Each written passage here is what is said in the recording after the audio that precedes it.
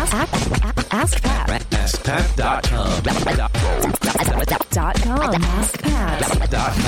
What's up, everybody? Pat Flynn here, and welcome to episode 701 of Ask Pat. Thank you so much for joining me today. As always, I'm here to help you by answering your online business questions 5 days a week. All right, now here's today's question from Amy. Hi, Pat. My name is Amy, and I'm the founder of MPH Grads, which is an online community for Masters of Public Health. I have a quick question for you regarding the forum on my website. Like I mentioned, I want this website to become a really viable online community for other professionals in public health. And right now I have a forum that I've created, but it's not getting a lot of traffic. Although my website is getting traffic, the forum has not been used very much.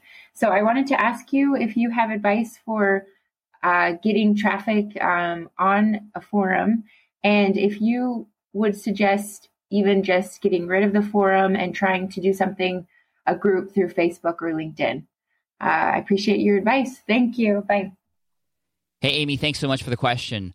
Forums on websites. This is something that a lot of people are sort of going away from now. Obviously, if you've been in the online space for a while, you would know that forums were actually the big deal back in the day, because that's how you would always get people to come back to your website. That's where you could have conversations and build relationships, how people could become a part of the community. And I don't know about you, but for me, I know that I've stayed around on some sites. I've actually continued to pay monthly for some programs because of the communities that are there.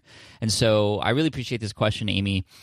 So forum traffic is dead on your website. I've experienced that myself in the past. There's a lot that goes into keeping a forum active. The last thing you would want is sort of a ghost town, especially when new members come in. They see the last active post was 2 months ago. They're not going to want to participate. So there's a number of things you can do to get your people kind of speaking and engaging and have them be alive again.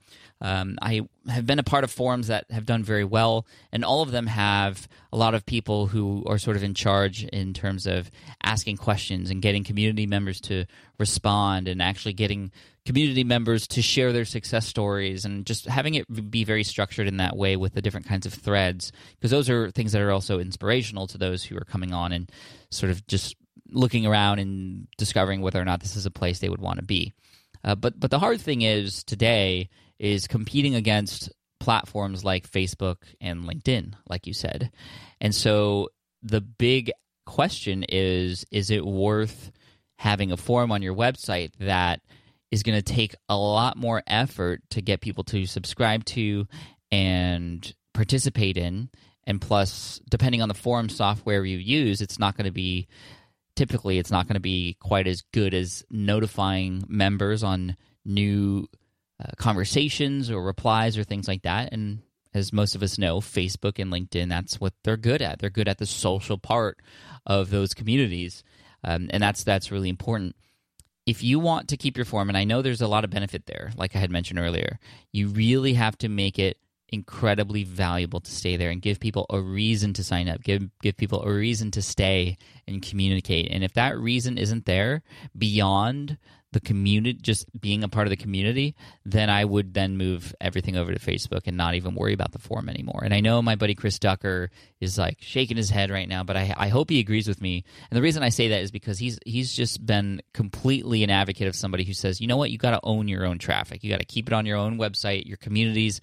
Imagine building a community on Facebook, and then all of a sudden Facebook, even though they're not going to go away tomorrow, maybe they go away someday.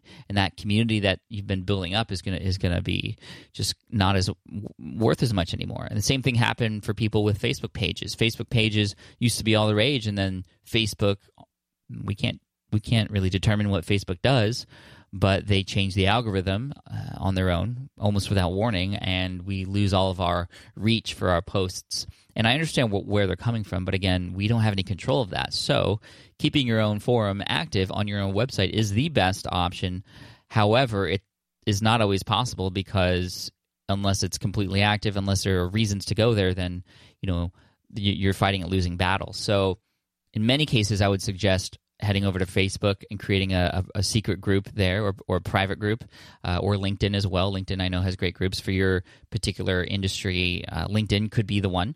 mphgrads.com is your website. Just want to give you a quick shout out for that. And, it is more of a professional kind of website, so LinkedIn could be the place to go to be able to foster that community, to engage in conversations and have people get to know each other too. So I think my answer for you specifically, without knowing any more details about what you do and kind of the forum and what it is you're doing right now to try and keep it active, I would suggest moving over to LinkedIn or Facebook, whichever one that you feel would be best for your audience. And then I would make a big announcement about it and share why, so that the people who do use the forum, there may be a few of them who relied on that, and they might be upset, but you know what? You're doing what's best for your community, and you're also doing what's best for you. Because I'm sure it's taking up a lot of time, taking up a lot of effort to keep that forum, however much active it is now. But just imagine the weight off of your shoulders, knowing that part is done. But you also have people speaking under you in your community in a site where people are going to get notified, where they're more comfortable speaking, they're likely to engage more. So again, hopefully you could see that there is a lot of benefit to going to Facebook and LinkedIn too. I would say, with response to what Chris was talking about earlier, or what I had said Chris was talking about earlier, owning your own peeps, I would definitely do what I can on Facebook and LinkedIn to get people onto your email list. That would be the number one goal. No matter where those communities are, make sure those people are on your email list, so that if Facebook does go away, or if LinkedIn does drop their communities or groups, you'd still be able to reach those people and create a new group somewhere else. So, Amy, there you go. Thank you so much for the question. I appreciate you. I want to send you an Ask Pat t-shirt for having your question featured here on the show. And for everybody else listening, if you have a question that you'd like potentially featured here on the show, just head on over to askpat.com and you can ask right there on that page. And as always, we like to finish off the show by sharing a quote, and this is a good one. This one comes from Maureen Dowd. The minute you settle for less than you deserve, you get even less than you settled for. Think about that. All right, I'll see you guys in the next episode. Cheers.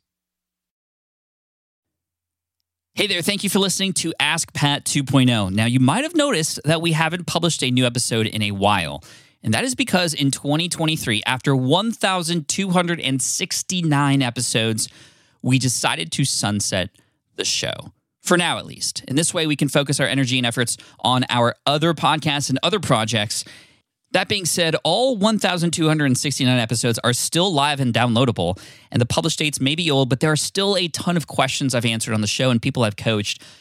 Those episodes are just as valuable as they were back then. So you can also visit smartpassiveincome.com/askpat to dig through the archives. Plus, there's a search tool on the website that lets you search across our podcasts and blog.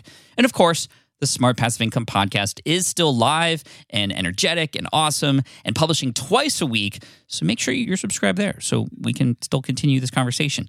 And we have some of the foremost experts and thought leaders in entrepreneurship on the show every single week, so you definitely don't want to miss it. Again, check it out. It's the Smart Passive Income podcast. Just find it wherever you're listening to this podcast. You can find it there as well.